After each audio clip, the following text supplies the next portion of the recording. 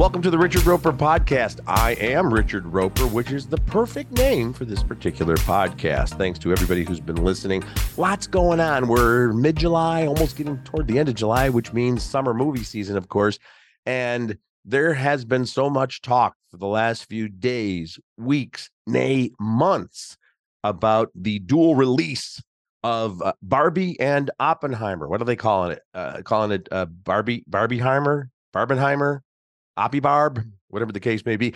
I love it. I love the fact that so many people are so excited to see these two huge and very, very, very, very different movies in the theaters. We're actually going to talk about historically some other movie dates in history where two big films came out, sometimes very different, and sometimes kind of part of the same genre. Kind of interesting. It used to happen a lot more than it does now these days.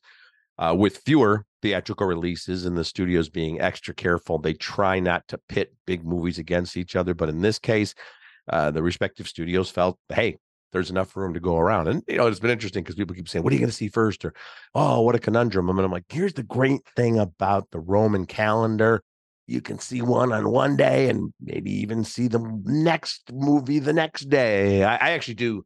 I will suggest, people have asked me this, should they make it a double feature? And I would say no. First of all, because they're very different. And I'm all for people seeing, binge watching movies and seeing two films, and whether it's at home or at the theaters. But, Oppenheimer is 3 hours long. And I just feel like you want to see that and really soak it in and not dash off to see Barbie or in the reverse order. Just my opinion on that.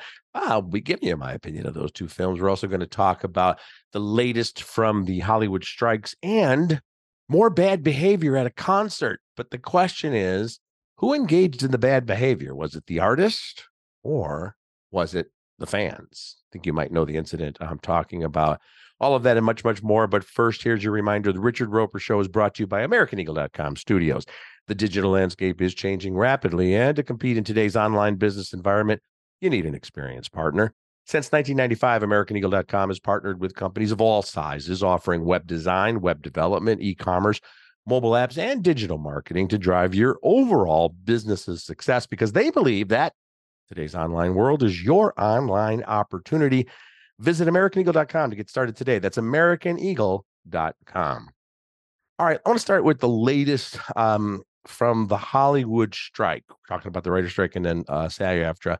I'm sure if you're listening to this podcast, you've been, keeping track at least somewhat with everything that's going on. And there's still a lot of back and forth. And unfortunately, I don't think we're close to seeing a settlement. I did find this interesting because there's a piece in Variety, the Showbiz Bible, one of the Showbiz Bibles, that's for sure. There's a piece in Variety addressing some of the questions I've been asked by people on Twitter and email and the various social media sites. Here we go. This is from Variety. The SAG-AFTRA strike has sparked a great deal of discussion and confusion about what is forbidden, what is still okay. SAG-AFTRA has put out a detailed FAQ, frequently asked questions for members, non-members, indie producers, other groups, and, of course, viewers. People still have questions. All right, here's one. I'm a film critic. Can I still review movies? The answer is absolutely. Critics are not on strike and are not obligated to stop reviewing movies or TV shows. Did have a few people ask me about that, saying, well, aren't you promoting the studios by reviewing releases? Well, first of all, if my Writers Guild, the Sun-Times Union, if we went on strike, I don't think they'd stop making movies because I'm not around to review them. I think we know pretty much the answer to that. But more seriously, folks, I have a contract myself with the Chicago Sun-Times and with other entities, and I'm contractually obligated to review movies. So I'm going to do my job. And also, nobody's asking me not to. I mean, nobody in the business. If you made a film or a streaming series and it's out there, they still want it to do well, even as the actors and the writers are striking to get their fair share of the pie. Does not mean that they want their current projects to tank. In fact, if they do well, maybe there'll be some grandfather clauses in, probably not. That will enable them to even more residuals. So now the same thing with interviews. As you probably have noticed, actors are not out there promoting their work right now because that is a condition of the strike. And for example, the recent premiere of Haunted Mansion, the Disney movie, which has Tiffany Haddish and Danny DeVito, Lakeith Stanfield, a lot of really big names are in it. They are not out there promoting the movie. It's time to assemble the dream team. We find someone who can communicate with these ghosts. People used to eat here. I told you she's good. It's a dining room. I found a professor who knows haunted mansions. I've been dying to go to this place for years. Mystery lurks around every corner. I summon Madame Leota! I can show you what happened, but it will cost you $3. What? Wow. It's highway robbery. Who said that?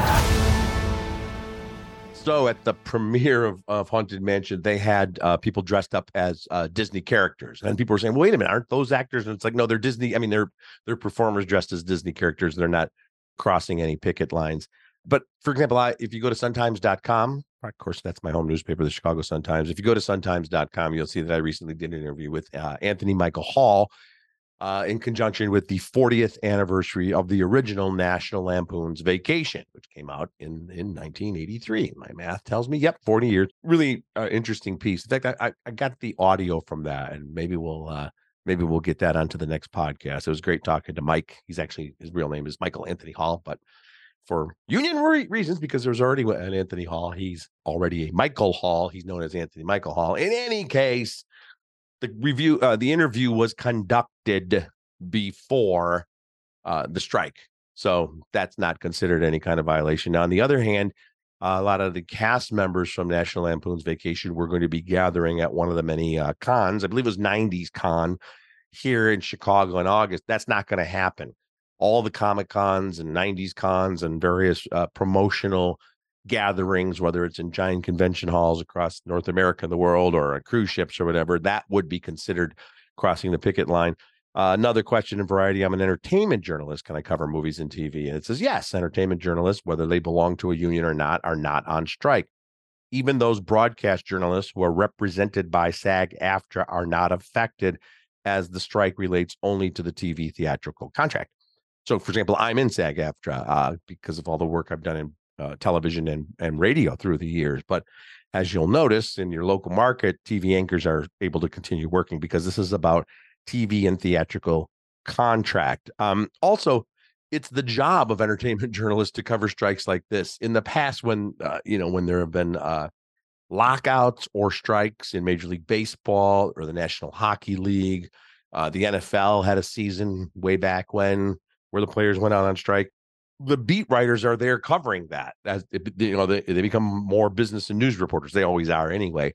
So journalists who are involved in this can continue to do the work. Another question is, should I boycott Netflix or any other streaming service? Neither the WGA nor SAG-AFTRA has called for a boycott of Netflix or any other platform. It really won't make much of a difference if you do it on your own. Can SAG-AFTRA members do reality shows or game shows? Yes. The union has put out a document listing all the things that SAG-AFTRA performers can still do. That includes appearing on reality shows and game shows. They can do commercials. They can do video game work. They can do talk shows. We're talking about theatrical content. You'll notice that they mentioned talk shows.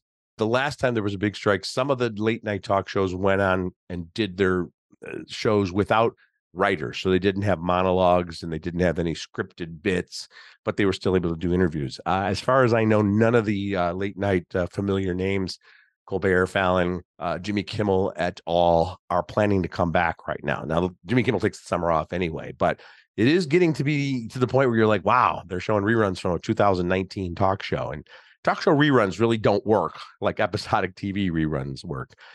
Which brings me to another point. This is kind of interesting. The networks are revising their schedules for the fall of 2023 because their normal, reliable, scripted shows, whether it's something like Abbott Elementary, etc., they're not in production. They don't have fresh episodes, and really nobody's even writing episodes, so maybe a long time. So, for example, Yellowstone is going to make its broadcast debut on CBS on Sundays in the fall. This is a show that originated on Paramount Network, which is owned by Paramount Global, as is CBS. And you'll see a lot of this where shows that were, I don't want to say relegated to streaming platforms, but were presented on streaming platforms are now going to get broadcast treatment. I know they're going to do that with Ms. Marvel which is now going to be moving to ABC. You're also going to see a lot of game shows. You're going to see a lot of reality programs more than ever. Also reruns of very popular shows like Blue Bloods on Friday nights. You're going to get The Price is Right at night and Let's Make a Deal prime time. I know The Bachelor, they're doing several versions of The Bachelor, including there's a Senior Bachelor. I don't know if they're calling it Senior Bachelor, but that's what it is. And I saw this. The first Bachelor is a 71-year-old dude from Indiana. And I will just say this, folks. You could look it up. Look up the first Senior Bachelor.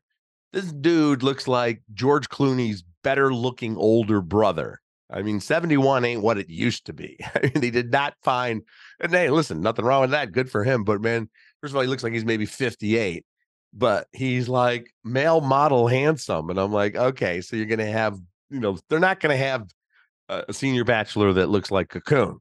They should. Maybe they will. But geez, I don't know. I don't think this dude, I don't know about this I don't know what the story is with this 71-year-old Bachelor dude, but I have a hard time that this guy is finding it difficult to get dates. Okay, a couple other quick things. Some other numbers, and you may have seen this because there's this dichotomy and this kind of, I think, still in some cases misconception, although people are more sophisticated about this stuff than they used to be. They know The Rock makes hundreds and millions and zillions of dollars, and all these big name actors are super wealthy. But here's your reminder again: the union has 160,000 members are in SAG-AFTRA. There's 11,000 Writers Guild of America members. In both cases, the vast majority of the union members are either not making a full-time living or are just making a working wage. The average actor makes $27 per hour. So if you worked on a TV show for 1 week, now that's a little bit different. You're going to get paid $3,700. However, Kelly Stewart, who's an actress who has performed for more than 20 years and has appeared on TV shows such as All American and Blackish, noted that performers traditionally don't get to take home the number that appears on their checks. Of course, in addition to taxes, there's commissions, then an agent, a manager, a lawyer. And the other thing is, when you're working on these shows, you're only paid while the show is in production. In other words, you don't get paid 52 weeks a year for a show that has 13 or 21 episodes. If they spent 38 weeks filming, then you'll get 38 weeks worth of pay. The other thing is that a lot of working actors, even working actors whose names they will go for stretches where they can't find work, and they've got houses and mortgages and spouses and partners and kids and all kinds of other expenses. So even if you're making a decent wage, there are a lot of other factors. Everybody has these. I understand that no matter what your job is, but just to disavow people of the notion that these actors are all super wealthy and just this isn't the case where the cliche with sports labor disputes is millionaires fighting with billionaires, and even that's a cliche because billionaires, yes, they own teams. There are also business concerns, and sometimes they take a bath. But yeah, they're doing great. And yes, certain athletes like Steph Curry and LeBron and A-Rod and historically a lot of other ball players, Peyton Manning, they're set for life. But, the average major leaguer does not ever get that huge 9-figure contract. The average NFL player plays for 3 or 4 years. So even in that case, getting your benefits, getting your just due is a big deal. So let's just remember here, going back to SAG-AFTRA, 12.7% of the union even makes the minimum to qualify for health insurance. That minimum, by the way, is $26,470. $26,470. And nearly 90% of the union members don't make that much. And I know people can say too, well, why don't they find something else to do? In a lot of cases, they do. They're going on auditions. They're occasionally getting work. They're doing commercials. They're doing industrial videos. They're doing voiceover. They might get a great guest spot once in a while. It doesn't mean their life is completely changed. In the meantime, they're doing all kinds of other work.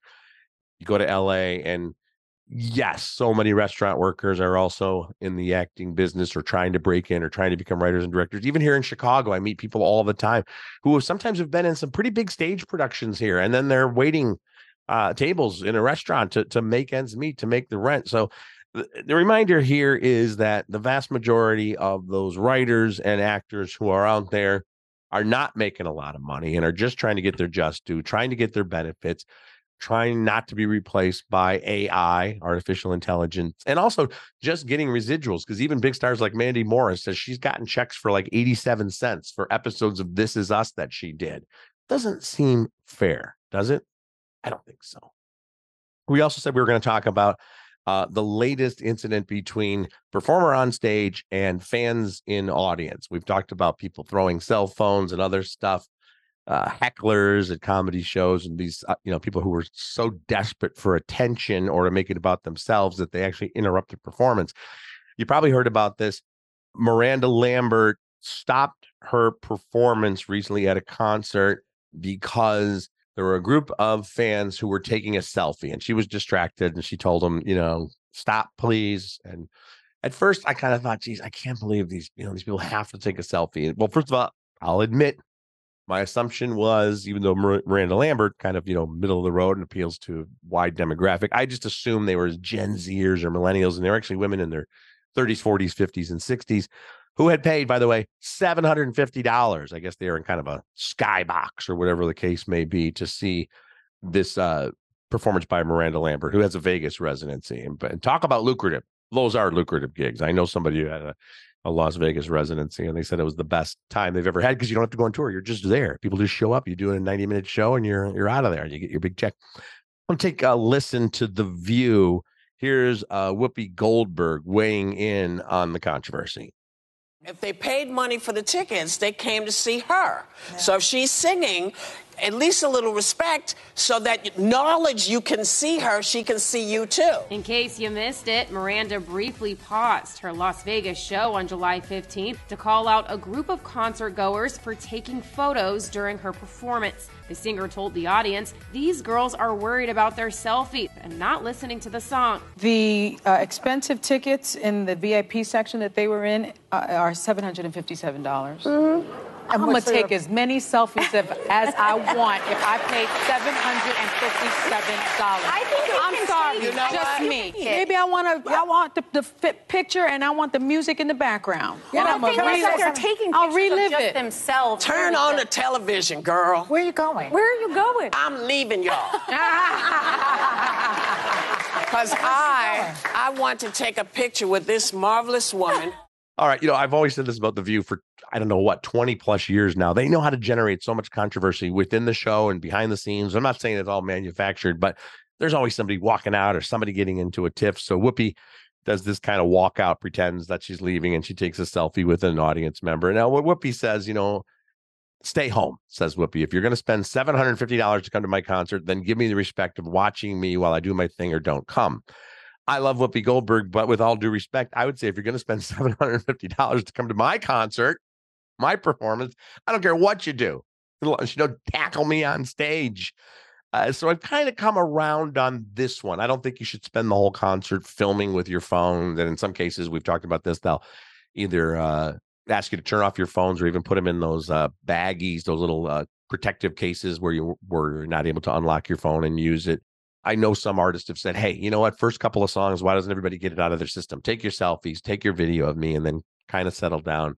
I could see why it's a distraction, but, they wanted to take a selfie. I think the moment would have passed and she could have moved on and maybe said something between songs. But to stop the song, it seems to me like that does come across a little bit like, spoiled artist diva behavior. A lot of fans have pointed out that Taylor Swift, when she sees fans taking selfies, sometimes will photobomb them from the stage, which is, it's equal parts great and kind of embarrassing for the fans.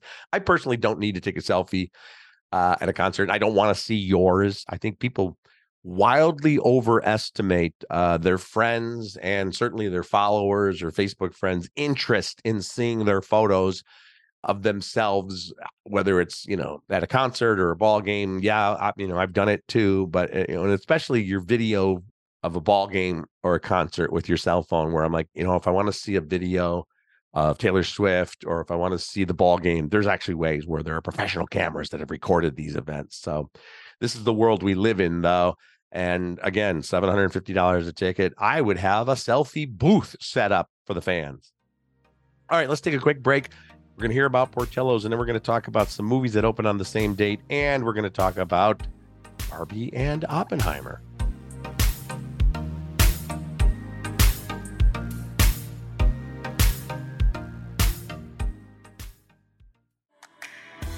All right, we're going to talk about Portillo's. You guys know the drill here. They're known for their famous Chicago hot dogs with all the famous correct Chicago ingredients, right down to that poppy seed bun.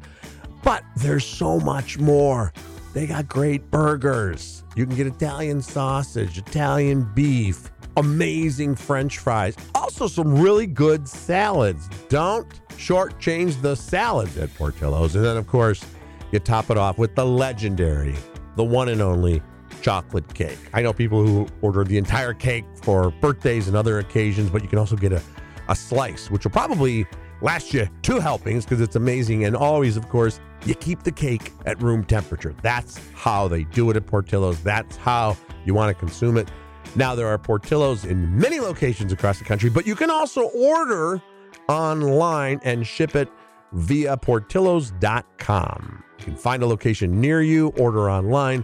Portillo's, Portillos.com, Portillos.com.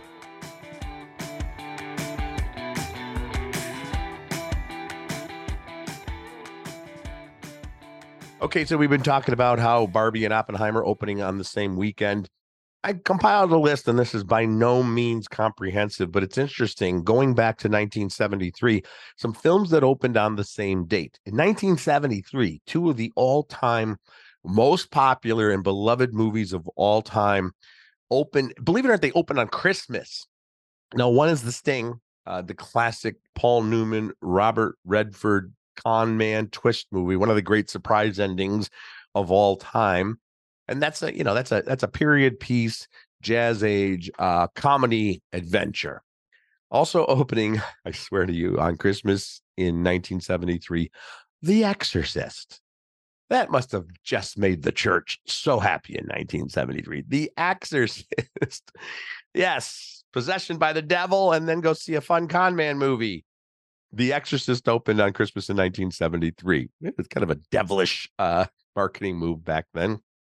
Smokey and the Bandit, the road comedies, the first one, Smokey and the Bandit, and Star Wars both opened in 1977. And while Smokey and the Bandit originally was going to be considered to be the big hit, of course, Star Wars took the world by storm. And Smokey and the Bandit did really, really well, but Star Wars did incredible business and launched a few sequels and spinoffs. Pretty sure about that. In the summer of 1988, A Fish Called Wanda, classic comedy. Die Hard opened on the same date. It's interesting to me that Die Hard opened in the summer of 1988. We've had the debate now for decades. I think the debate is over about whether or not Die Hard is a Christmas movie. Of course, it's a Christmas movie. It has all kinds of Christmas imagery. It's set during Christmas. But clearly, the studio did not think Die Hard was a Christmas movie because they opened it in July of 1988. 1989, 2 very different movies. Honey, I Shrunk the Kids and Batman. I think it was pretty obvious which choice you were going to make of which 2 of those movies you were going to see. And in 1995, the original Toy Story and Casino opened on the same date. Casino and Toy Story. Just a couple of wacky buddy movies, right? Actually, the one thing these films have in common is Don Rickles is in both of them because he's Mr. Potato Head, right? The voice of Mr. Potato Head. And then he had a terrific dramatic turn in Casino. Heat and Jumanji in 1995, and then in 1999, The Matrix and 10 Things I Hate About You, which brings us now to this weekend and Barbie and Oppenheimer. Listen, Barbie, Greta Gerwig, Margot Robbie, and Ryan Gosling, the 2 human beings in the world who actually are more genetically perfect than Barbie and Ken. And a great supporting cast. And they've done a brilliant marketing job. I know a lot of people are getting sick of all the pink stuff, and it was getting to the point of saturation, but I'm pleased to report that it actually lives up to the hype. It's a very clever and sweet, and the production design is amazing on this because it exists in Barbie land, and then Barbie becomes self-aware and travels to the real world and to the Mattel headquarters. So it's got a little bit of a Truman Show aspect to it. But it's really its own movie. And as far as movies based on real toys, and Toy Story was not based on real toys, except for Mr. Potato Head and a few minor characters. It's the greatest movie ever based on a real toy or doll, because what are the competitions? What are we talking about? Transformers, G.I. Joe, Care Bears movie. Okay, Lego movie was pretty great, but still, Barbie is the best, most clever, most original, and most creative takeoff on a beloved and sometimes polarizing creation, because for a while there everybody was saying, oh, Barbie, the original stereotypical Barbie, and in fact Margot Robbie's character is known as stereotypical Barbie, the tall, shapely blonde who's a fashion model. So for a while there, it was like, oh, Barbie is setting the women's movement back. But then, of course, as the movie points out, we had Dr. Barbie and President Barbie and Psychiatrist Barbie. And the movie kind of flips that on its side, and then also does a little bit of a deep dive into Ken. Because what is Ken actually without Barbie? Who is Ken without Barbie? It's a question that he asks as well. When my heart breaks, some things have been happening that might be related. When my world shakes, cold shower, falling off my roof, and my heels are on the ground.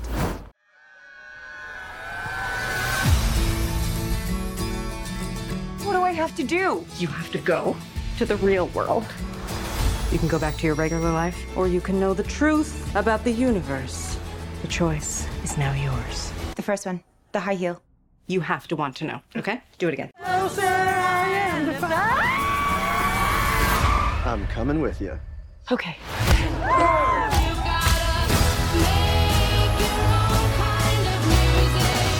Barbie in the real world. That's impossible. If this got out, this could mean extremely weird things for our world. This would be catastrophic!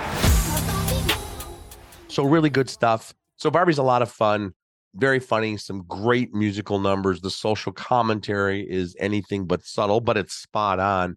But just a really good time. And it's a great looking film. Also a great looking film about talk about, and yeah, the cliche is true. It is about as far away from the, kind of day glow fantasy of Barbie as you can get. Of course, we're talking about Oppenheimer. This is Christopher Nolan's 3-hour historical biopic. It's gorgeously photographed. It's brilliantly edited. The acting is amazing. It's engrossing. Guys, it's a 3-hour running time. I never felt there was a moment when it lags. It deserves at least that much treatment, in part because it's such a wide-ranging story, which centers mostly on Oppenheimer, the main character, of course, but also everybody around him, a variety of scientists and different people in Oppenheimer's life, his relationships. A lot of people might not know this, but, unlike a lot of the, kind of socially awkward scientists, the ones that, were out there kind of, felt really uncomfortable in public situations and only were, at home in the lab. Oppenheimer had a good time out there, man.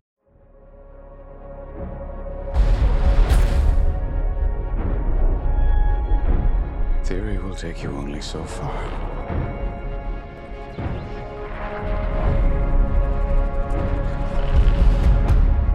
I don't know if we can be trusted with such a weapon. But we have no choice.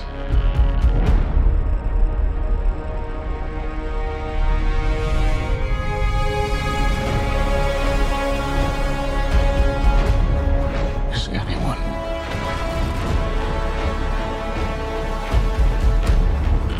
ever going to tell the truth about what's happening here?